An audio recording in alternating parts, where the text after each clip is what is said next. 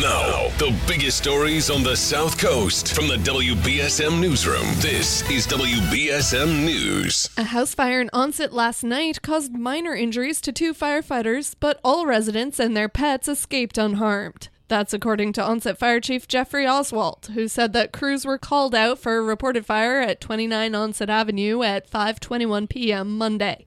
When the fire chief arrived at the scene, he said smoke was showing, but arriving crews were able to confine the fire to one room and knock it down within minutes. Out of the 20 or so firefighters combating the blaze, 2 sustained injuries, the chief said. They were both assessed and treated on scene by Wareham EMS. New Bedford police are investigating after shots were fired in the city's West End last night. Police said officers responded to a call reporting gunshots near the intersection of Foster and Maxfield Streets at around 6 p.m. Monday. Shell casings were found at the intersection, according to police. There were no reported injuries. The incident remains under investigation. A former bookkeeper with the Wareham Public Schools is suing the town and 3 town employees, alleging in the complaint that she was fired after bringing up concerns with financial irregularities in the district. Ex-employee Marie Ciccatelli filed the suit on October 5th.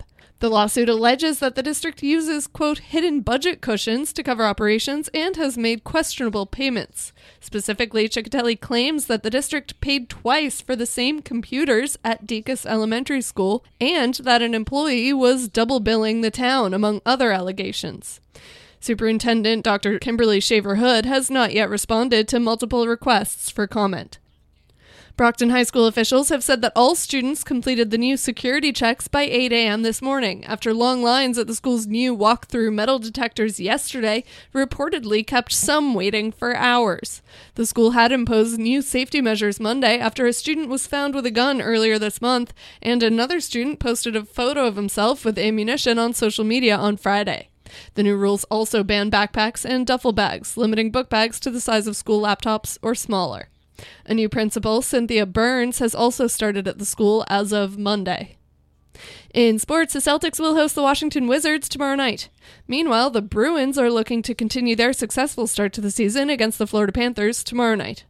Now for a look at your local forecast from ABC6. Heavy rain and gusty winds outside this afternoon, with winds continuing to pick up through the evening and overnight. Gusts over 50 miles per hour expected at times, which will likely cause wind damage and create some power outage concerns. We head into tomorrow. We continue to see windy conditions with scattered showers, slow improvements late Wednesday. From the ABC6 Weather Center, I'm meteorologist Chelsea Priest on New Bedford's News Talk Station, 1420 WBSM. I'm Kate Robinson for WBSM News. Stay up to date with New Bedford's News Talk Station, 1420 WBSM, and get breaking news alerts and podcasts with the WBSM app.